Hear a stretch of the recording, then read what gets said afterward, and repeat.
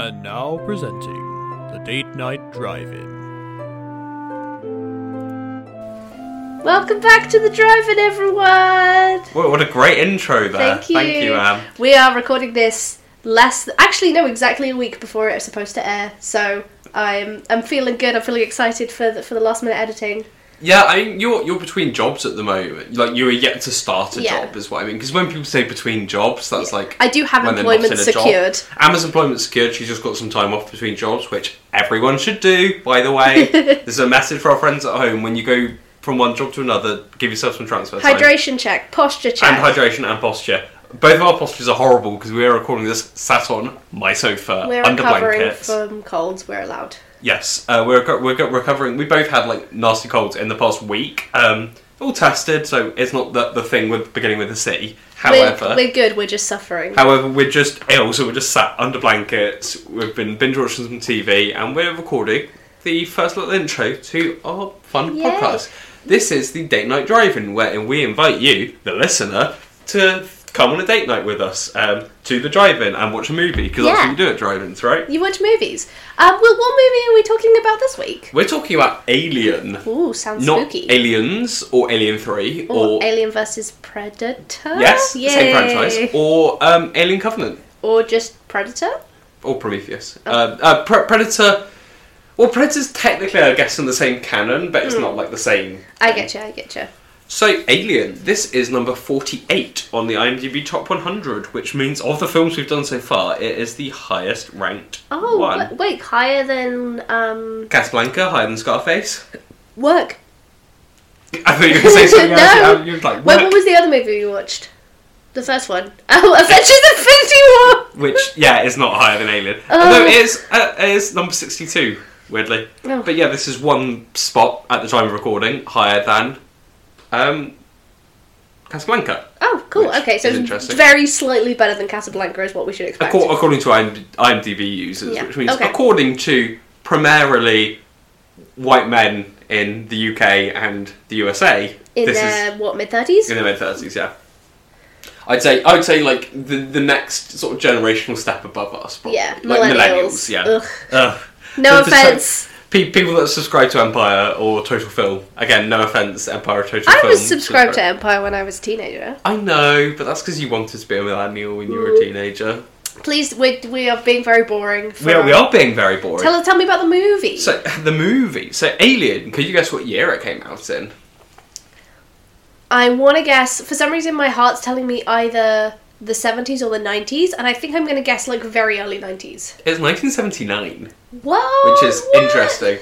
So, this is like the real turning point for like particularly sci-fi and thriller and action films, because there's this small little known film called Star Wars that came out in 1977, which I did just know that. redefined the absolute Yeah. the landscape. And this is sort of piggybacking off that, but very shortly we're soon to get Indiana Jones. We're going to get like Jaws, just absolute sort of classics of the action genre. Although I I'd think say Jaws was before Star Wars. I think Jaws was 1975. Was Googling. yes, you're correct. Thank you very much. You're very correct. But you know, I mean, this is the forefront Yeah. of like the big change into kind of action blockbusters. Like family action movies. yeah, family. Well, Jaws isn't really a family film, but you know what I mean. Yeah, which It's- I'd argue we're seeing a resurgence of now in cinema. Yeah, absolutely. But this is like the new guard at this point, where previously action movies were like westerns or like B movies, like, you know, Killer Bees from Mars Yeah. and things like that. This is sort of the new. Okay. Yeah. So this was the second ever film of, again, a relatively little known director called Ridley Scott. Yes. You may have heard of. Won Yes. a few Oscars. What do you know what one of my favourite movies is? Gladiator? Thelma and Louise. Oh, also directed by Ridley Yeah, Scott. that's so why there- I bring it up. that might be on the list. I don't know. I hope it's on the list. But yeah, this was Ridley Scott's second ever film.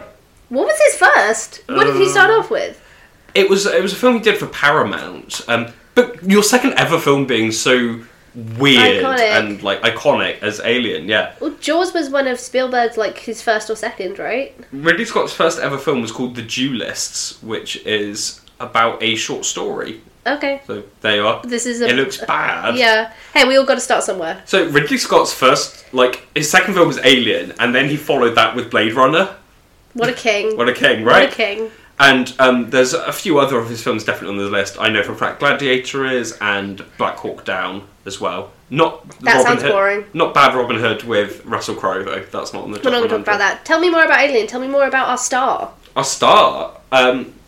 So, just a bit more information about the production team. It was written by a writer called Dan O'Bannon, who you may or may not have heard of. No idea. Again, I was talking about sort of the new wave of these new sort of sci-fi Will's action doing films. very pushing gestures with his hands for everyone at home to I indicate communi- moving forward. I communicated the wave with like a wave Yes. gesture with my hand.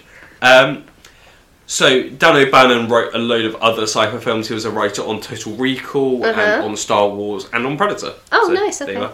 are. The cast for this is really small. The human cast is literally 7 people. Yay! I love Which is like great. movies, especially science fiction or sort of setting forward films that could basically be a play. Absolutely. Because I don't think that genre setting should like codify the narrative. You know what I mean? I know exactly what you mean. Yeah. So yeah, this film has 7 human actors in it, which is incredible. And one cat actor. And one cat actor called Mr. Jones. Realistically, maybe 2, but probably 1. No, it was just one. Oh, good for And Mr. it's like a famous Wait, cat. did you I think learn the it's called cat's Mr. I name? think it's called Mr. Jones. Aww. What is the cat? This is the preparation that we do. What is the cat actor in Alien called? Yeah, it's called. Oh no, Jonesy is the name of the actual cat. Okay, the cat in the movie, the fictional cat. The fictional cat. I'm referring to cinemarcats.org. A great service to us all. Yeah, it just. Oh, 4 cats were used. Oh, 4 cats were used for the. 7 human actors and 4 cat actors. Also, this website, Cinema Cats, reviews the film, and the conclusion line is called "Final Musings," which is Good. great. That's our plug for the episode. That's our plug for the episode. Yeah. I do have a fun cat-related fact. There's go a on. famous scene where the cat like detects the alien coming and like recoils and hisses. Human's best friend. Yeah, the way they did that to get the cat to react like that, because as you know, with your general knowledge of the film industry, it's impossible to make a cat do anything. Absolutely anything. So behind the screen, they had a German Shepherd, Oh, and they pulled up the screen, and the cat saw this German Shepherd. It was like, wow, and recoiled and hissed, and that's how they got the tape of the film. What a good actor. But the human actors were crazy talented. I'm gonna go through like the top bill ones, but everyone in this film is amazing. Awesome. So the lead is Sigourney Weaver, Yes, obviously, Queen. iconic. Oh my god. This was her 3rd ever film role, and her like Yo. first. It's her first significant. It's her first like named character film role, pretty much. First significant. Yes, significant, exactly. And it kind of just launches her Good for career her. from there. But yeah, good for Sigourney Weaver, who we're going to see again on this list in a number of yeah. films, like Ghostbusters. Hell yeah. So Sigourney Weaver is sort of the lead. There's Tom Skerritt.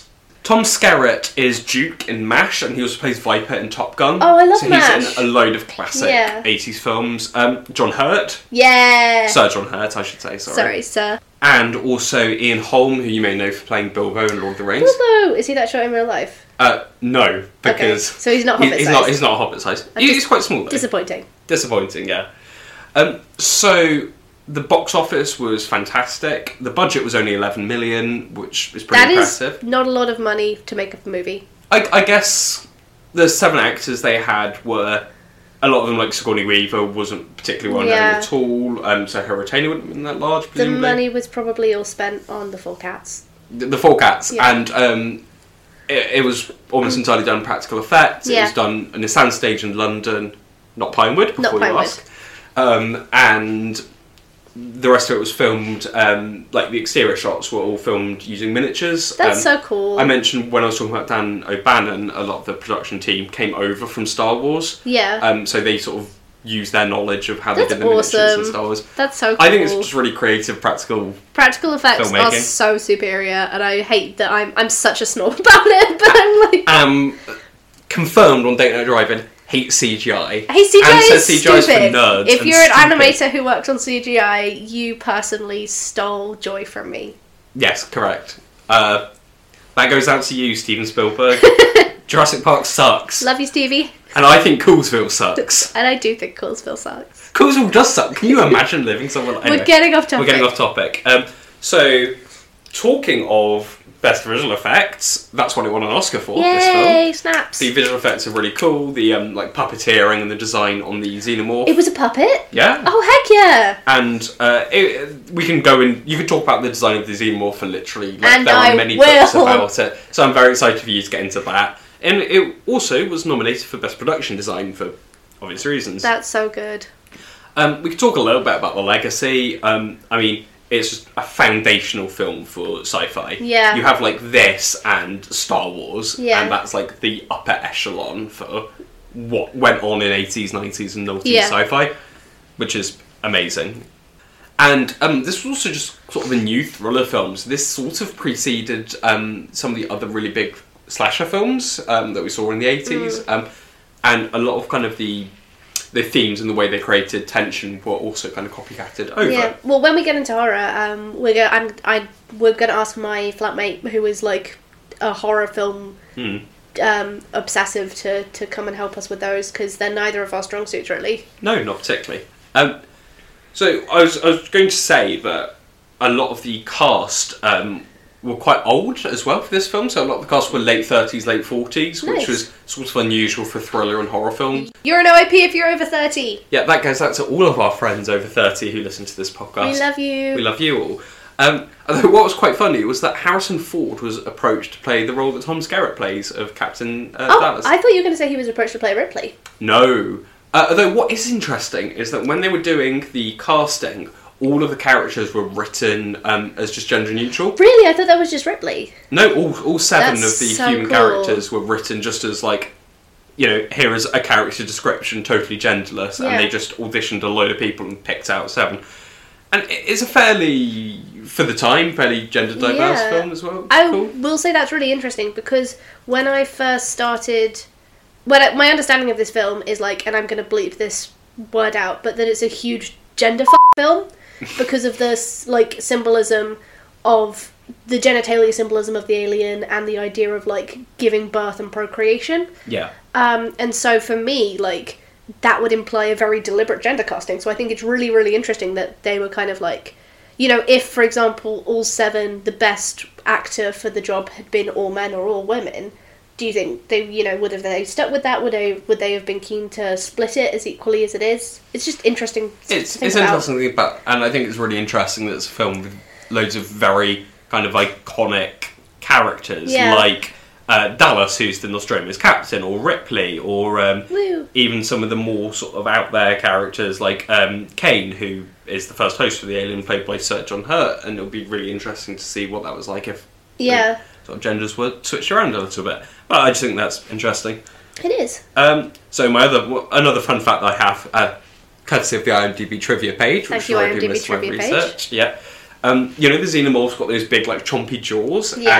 and like there's these tendons that are like glistening with saliva. The mama xenomorph. Yeah, Not the little baby. not the chest burster, Yeah. but the fully grown one. Okay.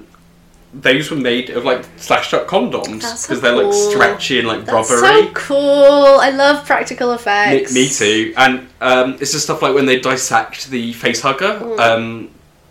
What's inside it is like made out of like fish mixed in with like oysters. Must have been a to- horrible day on set for the props crew. Apparently, that and the scene where the chest bursts are actually chest Yeah. bursts, for which they used pig guts. Yeah, that sounds good. Apparently, the set just absolutely stunk I can it was imagine. this tiny like soundstage, Yeah. really cramped, sort of sweaty set. Like they ramped up the heat, so people were sweating all the time, so it looked like this hot, horrible Adds to the atmosphere, spaceship. for sure.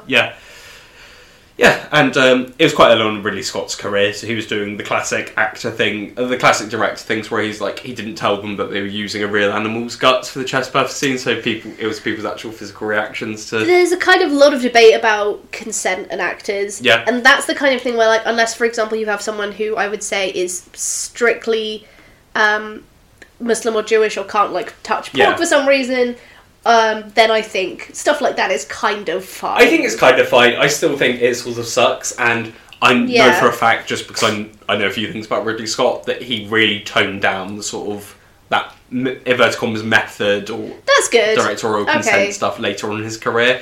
It's the sort of thing a lot of directors do early on in their career. Yeah, because they think it makes them edgy and cool. And they're like, we need the authentic reactions, when really, if an actor's good enough to be in your film... Yeah. If you've been exacting enough in your casting and you've cast talented actors, which this film is full of, then they should be able to portray surprise at being flecked in bits of guts. Yeah. Rather than having to actually be surprised with pig guts, you know. Yeah, it's just acting. Surprised with Pig Guts is the name of my metal band. Oh, very good. So do you want a brief sort of plot synopsis? Or? Yeah, I mean, can I tell you sort of what I expect from yes. the movie? So, they are in space. Correct. Doing some space scientist stuff. Correct. And they find an alien, as in the title, and they're like really jazzed about it. And then the alien starts killing everyone on the ship, and Ripley has to get her cat home. Yes. More or less. And there's a mech suit. No, that's Aliens. Ah. That's the second one. And that's also where the Mama Xenomorph is. Okay. So Aliens is the sequel, which is a much more of like an action film. Yeah. This film is a slow... This one, Alien, singular, Yeah. is like a slow, creeping horror film. Cool! Excited! With, they're on this cramped ship being stalked by this, like, terrifying monster that can easily tear them apart. There's a really iconic scene with, like, something dripping... But I've heard of that. So the plot is that they're on a commercial spaceship owned by a company called Weyland-Yutani, who suck, but we'll get into that later. Capitalism bad. The ship's called the Nostromo, which is used a lot, is referenced a lot in other like sci-fi material and things like that. They're on their way home when they pick up a distress call. They have to investigate as part of like the Galactic Charter or whatever. And they land on the moon. They have a rough landing, but some of them go and find a hive colony of an unknown creature. So they scoop up some of the eggs, as they would, because they're scientists. At that exact moment, the ship's computer realises that the signal is not a distress call, but a warning. Ba, ba, ba. And then the bad things start happening in the film. Which are people dying by aliens. Dying by aliens, yeah. Am is a huge horror movie wimp, so this is a big step for her. We've agreed that we're going to watch it where it's like sunny and all the lights are on. And we're having soup while we watch it. Correct. So, what are you expecting?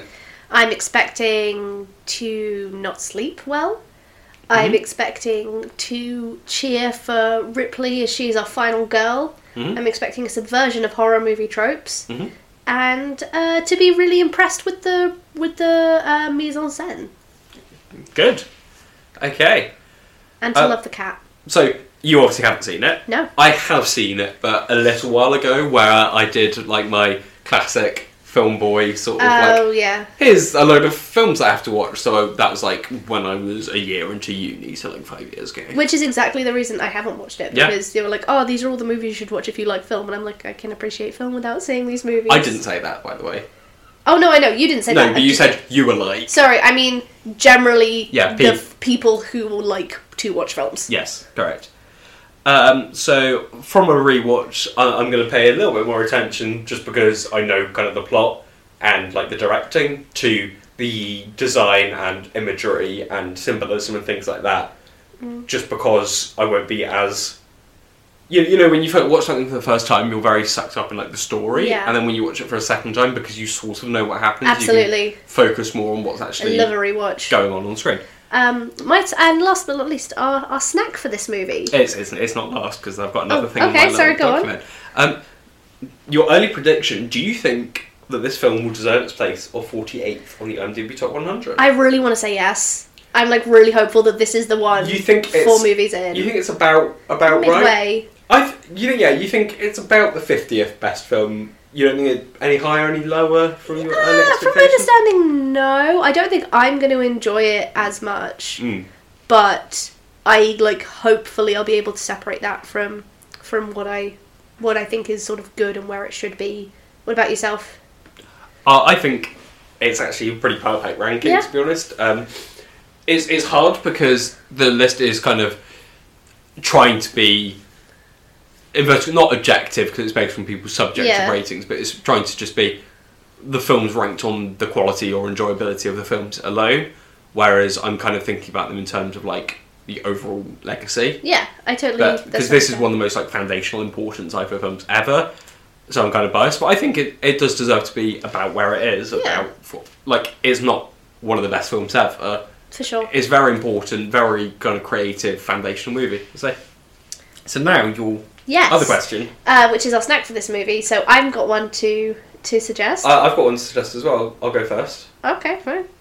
All right. All right. Do you want to... Men stepping over women. Sorry, if I said ladies first, you would Go like, on. What such do a you man. want? You know the really bad nachos that you get at Oh a my god, cinema? A View specifically. Well, no, we don't need to name drop specific cinema because if you want paying. I'll name drop it. You know, like you get the bad nachos where they like somehow taste worse than Doritos or even own brand supermarket tortilla chips. But also still really good. And there's like the inverted commas cheese dip, which is some sort of illegal chemical. Will and I had this last time we went to the cinema. Correct. And we're going tomorrow, so we'll probably have it then. Woohoo! So that's my suggestion. It was going to be that or the really bad rollover hot dogs, but you're a vegetarian, so I want something you can appreciate as well. My suggestion is, because this is a bit of a horror movie and we're having a little break to the pub in between recording this and actually watching it, it's a bit of Dutch courage with a beer. Some movies let you take some movie film Theatres. places, that's the one. Cinemas. That's the one. Some movie film places. There's Anne, who has 2 film degrees. Cinemas, some cinemas let you take alcohol in. And Okay. when it's a little bit scary, why not give yourself that little bit of courage Nice. with a drink? Awesome. Okay, well, I think it's time to fuel up the car and Vroom, vroom. rev off. Because we're going to the drive-in. And some time that we're going to spend now will seem to you, dear listener, like a mere second. For us, it will be several hours, I expect. Because we're going to the pub now. Okay, we'll see you after the movie. Bye-bye. Bye!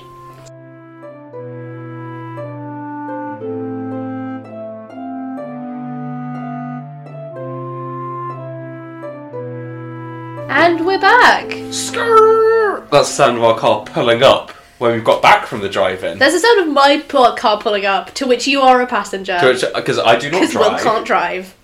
I choose not to drive, first of all. You're too cool to drive. I am too cool to drive. Public transport's sexy, kids. Public transport is sexy if it decides to run on time. Ooh, I have notes. So how we format the show is that I do the research. By research, I mean I go on like Wikipedia and IMDb, and then we watch the film and Anne takes notes because she's smart and knows things about film. Oh, thanks. So I sort of lead the first section and she leads the second section. You've been here before. If you haven't, go back and listen to our first 3 episodes. They're great. Yeah, although I think this is actually the film that Anne has enjoyed the most so far. 100%. I think I enjoyed Casablanca a lot, but for me, nothing will beat the experience of watching a movie for the first time. I totally agree. So my first note, which you have seen, which made you laugh, Okay. which is the old Fox logo. Feels like it's going to call me a slur. that was really funny. It's just not a good logo. It's very crackly. It's like very obviously hand drawn. I don't enjoy it. But the title fade in is pretty sick. The title fading is very sick, although Anne did make fun of the font choice. Yes, the font choice does suck for this movie. Helvetica is not great. It feels very informal. I wish that they had gone to a more tech-based format, like the digital clock fonts. I don't know the official name that people use. Yeah. What is the name of the person who got the and? Japhet Kotto. Yes, I didn't know how to pronounce his name because I've only seen it written down. But we're introducing a new segment into the podcast, which is the and check. Yes. So good for him getting the and. Good for Japhet Kotto, not Japhet. Good for you, Yaphet. You deserve that and. You did a great job. He does, and he's in a lot of really good films as well. I'm just looking at his IMDb now, and I don't think we're going to watch any of them on this. I don't think, like, the only one that I could think of might be Live and Let Die, but I don't think that's, like, a good enough Bond film. I don't think there's even any Bond films in the top 100. Vindication. Anne's never watched a Bond film. And So I'll give you a brief summary of the plot for listeners at home. It's set 100 years from now. There is a crew on a spaceship who are working for a transport company called... Wayland Yutani. That's the one. They're just they're like Amazon. They're just like this Yeah. big multinational or multi-global, in this case, corporation that just have a load of stuff. Yeah, so they're transporting some stuff. They pick up a distress call from another ship. They go to check it out. It turns out it is a warning call. By that time, it's already too late. One of their team's gotten attacked by a weird creature known as a facehugger. The facehugger ends up impregnating him with an alien baby. Yep. And Mpreg, woo! And as the plot continues, the alien grows and seeks to destroy all life on the ship. That's more or less it. Yeah, there's a few sort of details there.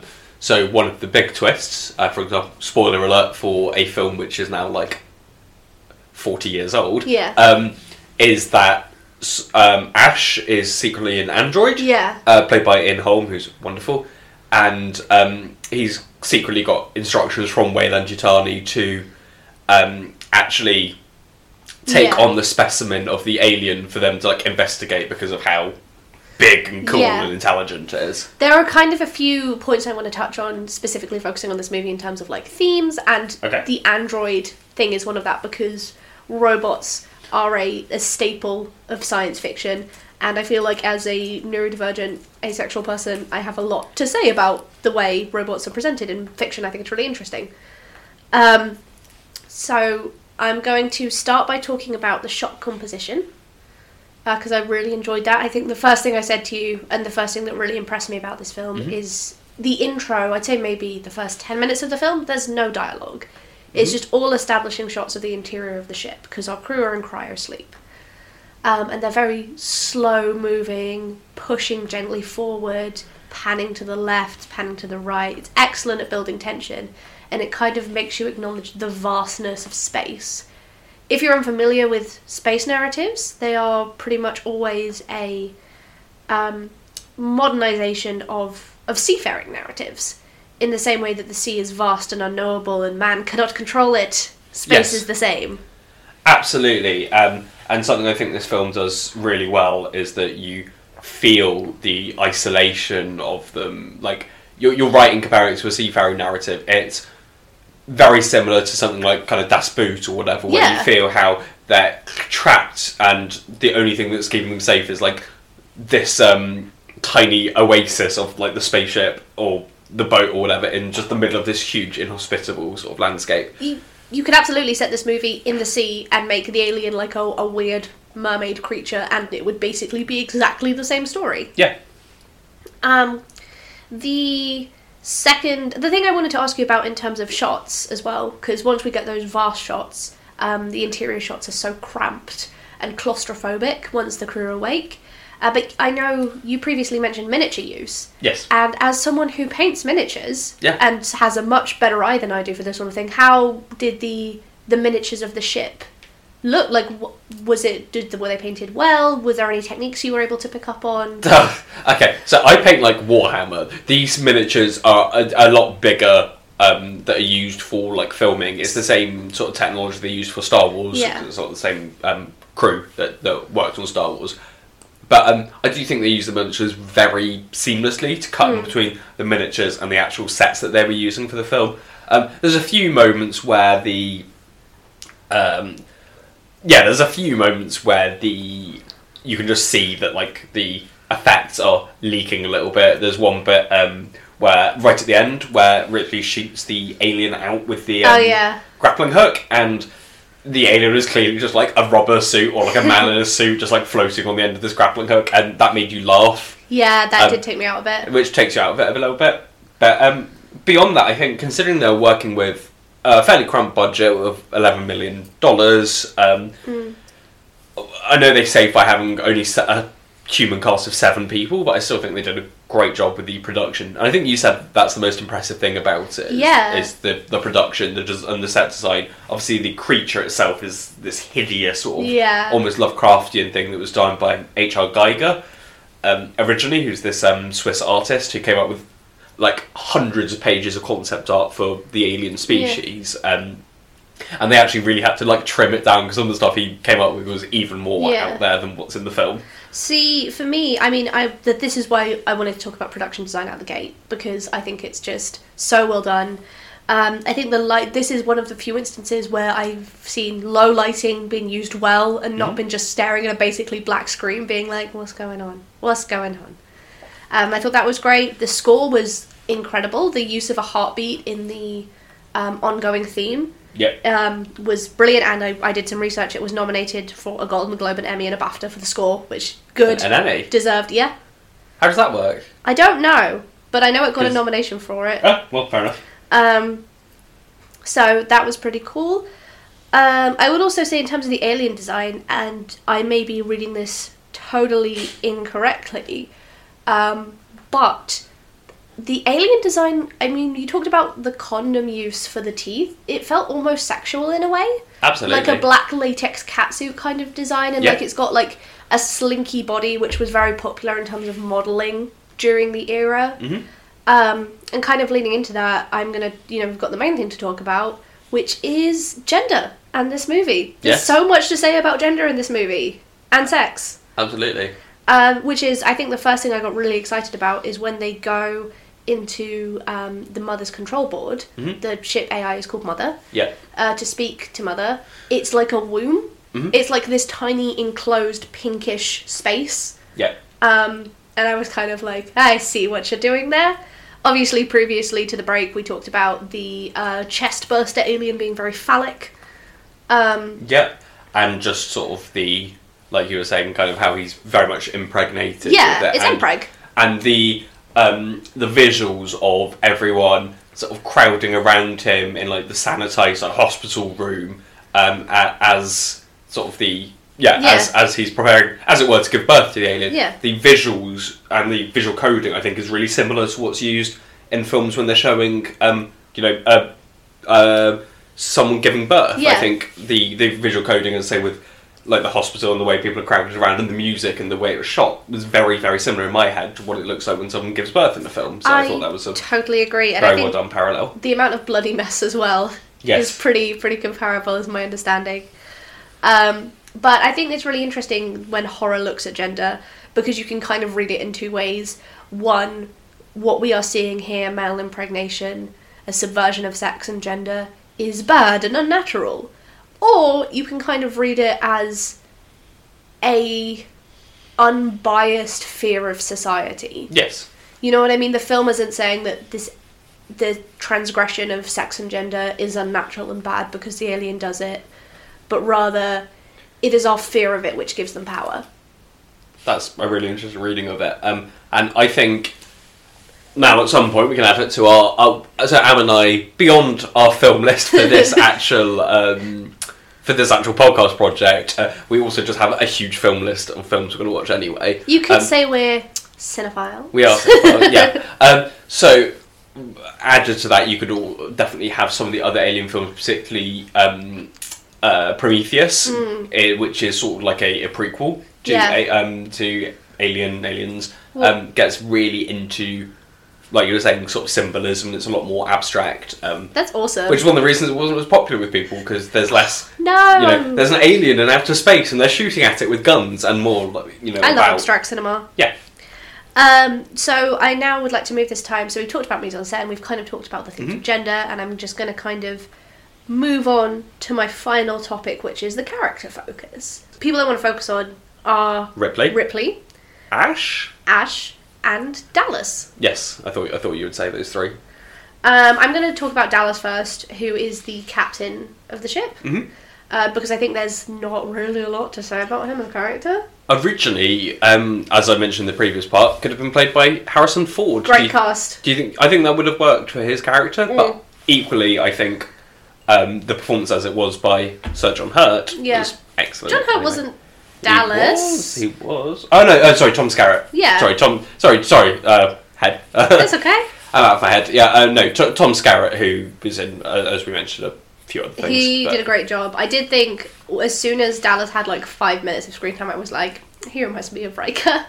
Obviously, Next Generation came out after this. Yes. So not too long after. Not too long, only a few years. But I think that made me very much endeared to his character quite quickly. Luckily, there is no chance that Anne will be able to make me watch anything Star Trek related for this project, unless we eventually expand it to IMDb top TV shows, which would be a nightmare. But yeah, no, I thought Dallas was a really good character. He did a good job, I think, of exemplifying a non-toxic masculinity. I'd go so far as to say there isn't really a heavy masculine presence in this film at all, in so much as that we don't have those like very traditional Die Hard-esque action heroes. No, absolutely. I mean, ironically, like the closest to that in this film is Ripley. Yeah. And I'd like to say my first point is like the thing that we should all take away from this film is that Ripley is so smart and we should listen to her all the time and never abandon protocol. She said not to let John Hurt on the ship. Yeah. And they shouldn't have. Yes. Sorry, John Hurt plays Kane. Yeah, the guy who gets chest bursted. Yeah. You're correct. Ripley said, you got to follow protocol. You can't let him on, and she was right. Something that I picked up on is really interesting. The two female characters both have close cropped hair. Mm-hmm. I was kind of like, I wonder why this is. It's probably just for practical reasons in terms of doing a lot of heavy lifting, walking around. It'll make your life a lot easier. Also, probably easier to deal with in cryosleep. Yes, maybe? I'd imagine so. And I think that was a nice consistent thing that they had across the characters, that everyone seemed to have close cropped hair. Easy for you to say. Difficult for me to say. Something I thought was interesting about Ripley is she is not the main focus of the narrative at the start. It's very much like equally shared between the cast of characters. Absolutely. And I think that also that helps you. Oh, that was a horrible sound. I think that helps you as the audience sort of appreciate the feeling that it's kind of really being thrust on her, where she's just the warrant officer on the ship and ends up having to be like the big hero at the end of the day. And I feel like that message is kind of carried through by the fact that she's not like a main focal character for the first half of the film, and she ends up having to sort of take on the mantle because everyone else gets murdered by the alien. And we're introduced to this cast with very minimal dialogue at the start, but you still get a good sense. Like, I don't know who any of these guys' families are, what their motivations are for being on the ship, even what their specific job roles are.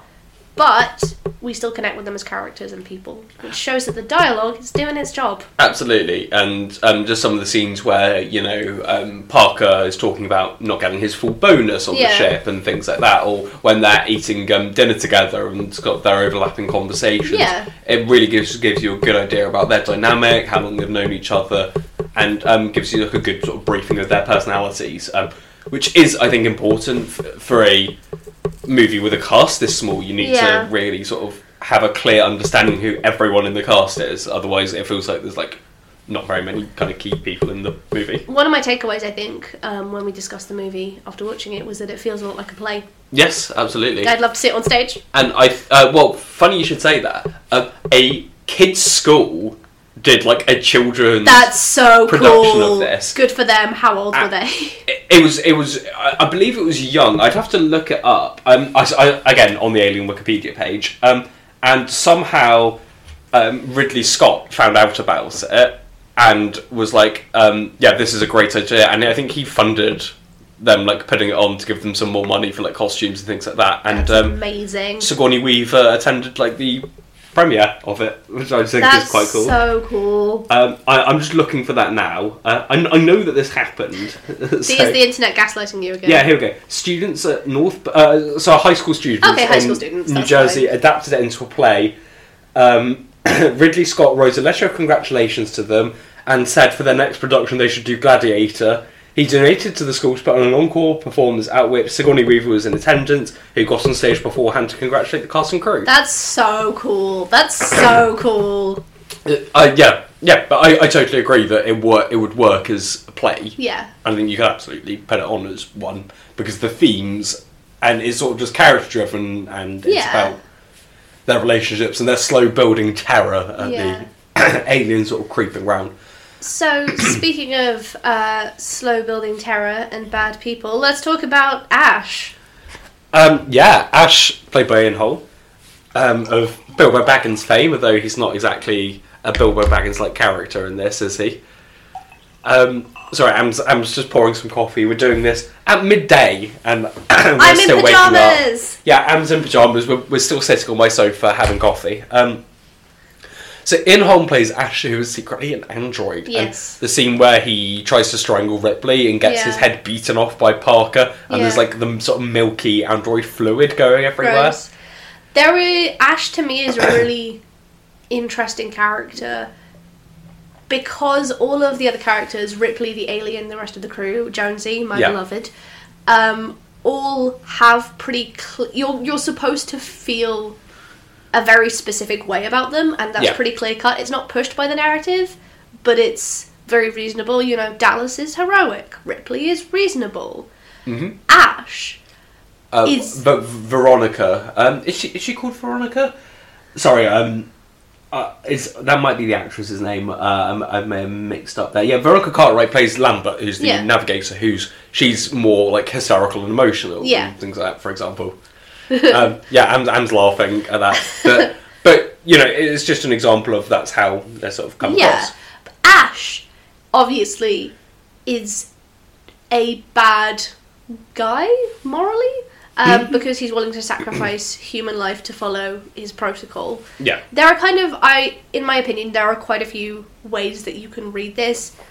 There's sort of two main points to focus on with his attachment to the humans. The first being that he is doing this because he doesn't have a choice. It's protocol and he has to follow it. Yep, and he's programmed to do it. The second being he views human beings as inferior.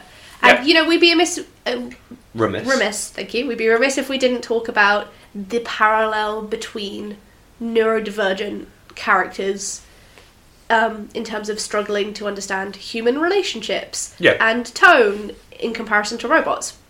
And I'm not being like, oh, this is problematic and bad, because that's stupid. But rather that I think it presents a really interesting read of Ash's character as a crossroads between whether he has a choice or not in this, and that kind of, you know, is he a bad person if he didn't have a choice?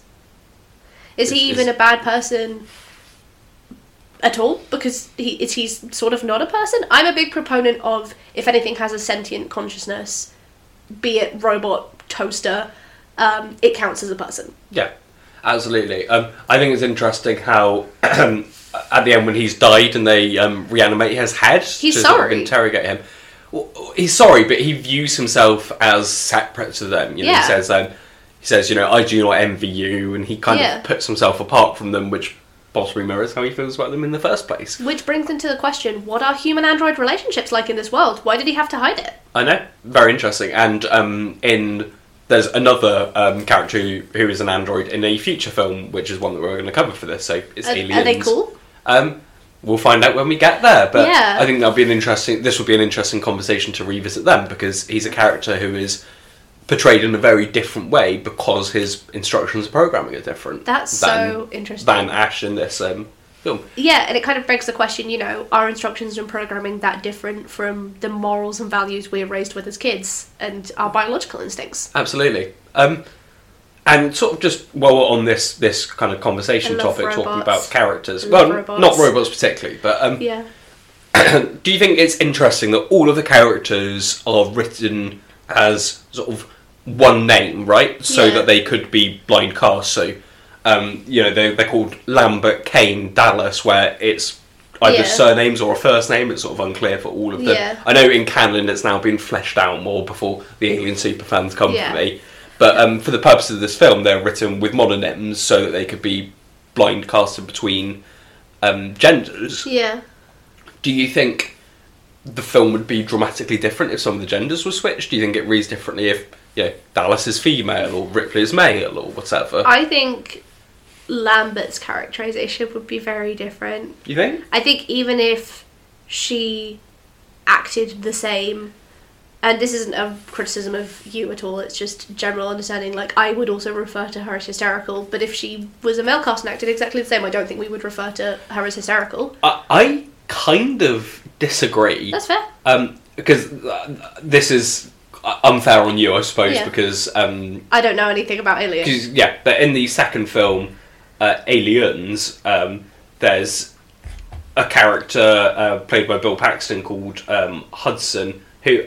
Actually, I think I'm mixing up characters, but there is a male Marine in the next one who is very hysterical as well in his characterization. Cool. So I think that's totally fair. That's contextual knowledge. Contextual knowledge I didn't have. Yeah, which is why I'm not holding it against you. But yeah, no, I think it would be a different movie because we act like, even though the roles are written gender neutrally through the visual coding of gender presentation, we will have different interpretations of behaviour. Ripley's character is... The villain, the alien, is transgressive of gender and sex, but so is Ripley. Mm-hmm. Because she takes on that masculine heroism role in a very different way to other final girls in horror movies. Yep. And if Ripley was a male character, their actions wouldn't be transgressive, and in that way only the villain would be transgressive of gender and sex. Absolutely. As opposed to the hero and the villain. And I feel like Ripley, she's brave and... She's sick. She's so cool. And she's very cool, but there's so much vulnerability as well. Yeah. You can tell that she's terrified, especially the final confrontation with the alien when she's on the sort of shuttle away from the Nostromo. The scene that sticks out to me is when the alien is sort of in kind of almost like a powered down sort of sleep mode. And she can see it. And she can see it, so she's in the spaceship preparing to like vent it out of the airlock, and she's sort of just repeating "You are my lucky star," which as almost like a kind of nursery rhyme or something is how it feels to me, from Singing in the Rain is where the song's from. But the way she's repeating this over and over again, I think it really adds vulnerability to her, and you see how sort of sketchy it is. And I don't think they would do that with a male character. I think if they continue the male characterization, like especially the way Ripley takes Jonesy with her, because I will go back for that cat. I know. I think that is also a softer side to her character, which would be really interesting to see a male character perform. No, I completely agree. And I think this characterization of Ripley is consistent, but develops a lot in the next film. So again, we'll get there when we get to Aliens, which I know is on the list. She feels like a person, like a real person, and not a collection of action hero traits, which is why I like her so much. Yeah, and that's also a reason why Ripley is viewed as one of the greatest action heroes of all time, just one of the best film characters ever as well. Up there with one of my favourites, John McClane. Yes. Love him. I think Die Hard's on the list. Die Hard's on the list? It might be. Yay! This is IMDb, so it's not about the film's quality. I love Die Hard. Die Hard is a great film. Favourite moment from this film? Probably when she puts Jonesy in the cryosleep chamber on the way back. I don't know why, it's just, the way she's cuddling him and it's like, shh, you're okay, it's alright.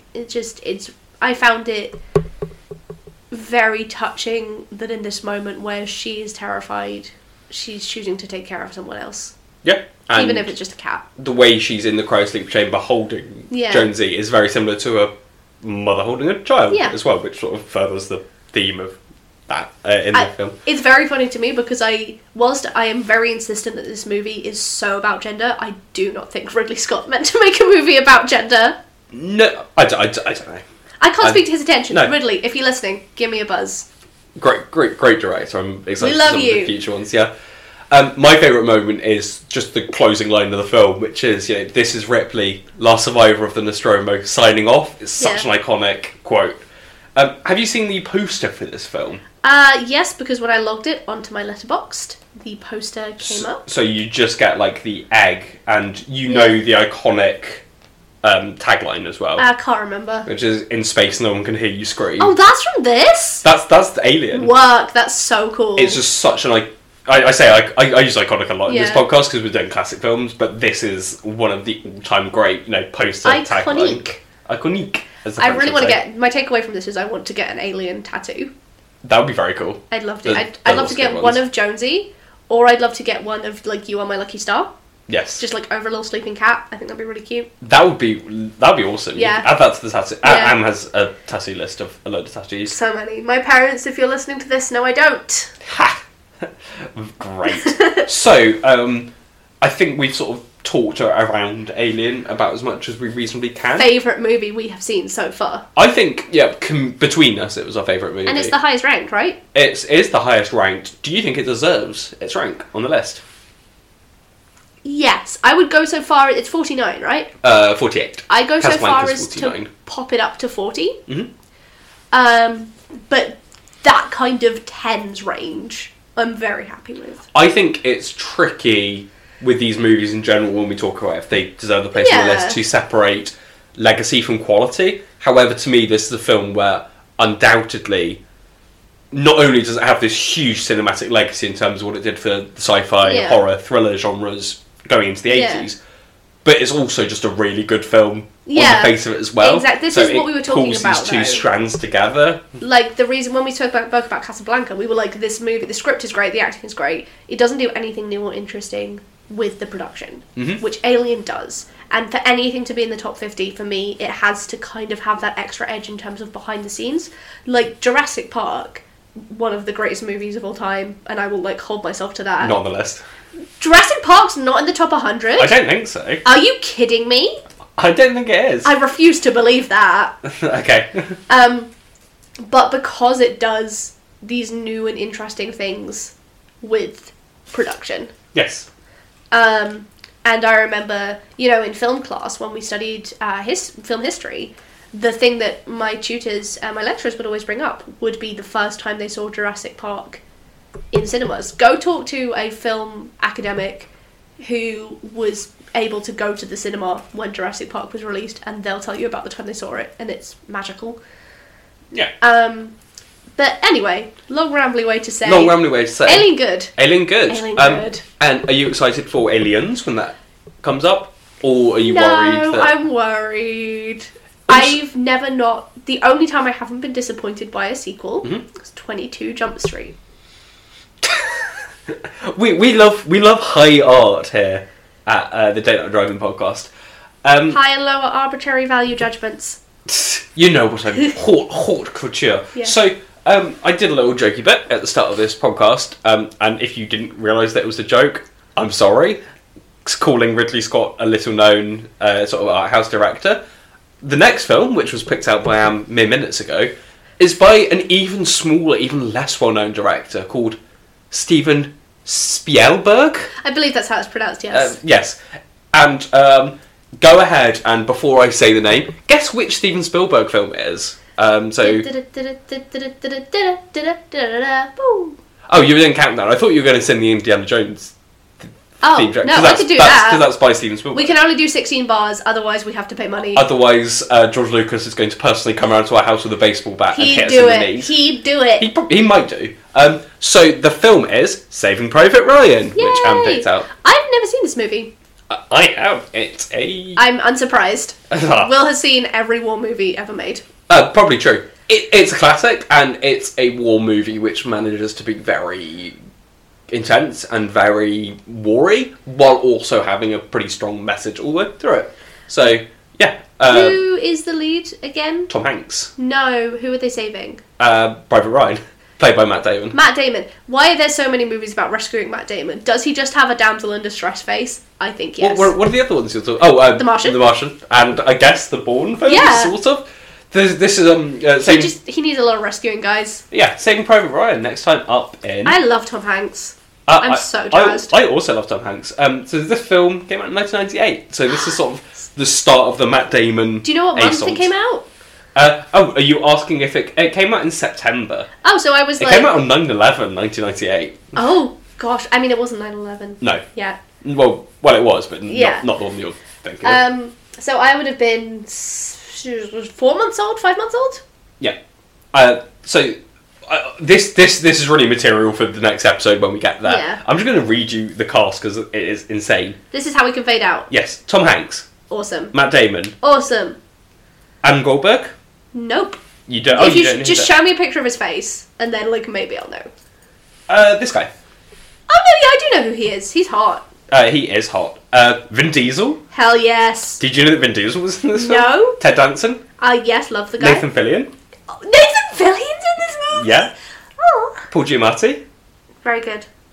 Bryan Cranston. Awesome. It just keeps going, and Andrew What? Scott is in it What as is well. this cast? It's an insane cast because old Steven Spielberg has a bit of pull. Well, come and join us as we visit Stevie for the next episode in May, coming out on the last Friday of May. Yeah, as is our tradition. Before we go on holiday. We are gonna be going on holiday. So yeah, come join us next time in the Date Night Drive-In. In the meantime, you can check out our past episodes on Spotify, Acast, or anywhere you get good podcasts. Just search for the Date Night Drive-In. You can find us on Twitter at D8, as in the number 8, Night Driving. And that's sort of all the places we do stuff. This is a very sort of low-key podcast project where we don't super push and promote it, but it would still be lovely to get a few little comments or tags or whatever on our Twitters. If you like us, you can find us other places. We do a TTRPG podcast called The Rendezvous with Destiny. Destiny. We are starting a new campaign soon, and the character building episode for that comes out on the 5th of May. Yep. Just the week after this. What it says? Nearly Star Wars Day. Nearly Star Wars Day. So you can find that at rwd_pod. Beyond that, we're both on a load of other things, but those are promoted all over the yeah, internet. if you just go check out at rwd_pod, you'll see all our other stuff there. Awesome. And we will see you next time on at the Date Night Driving. We did it! Yay! Okay.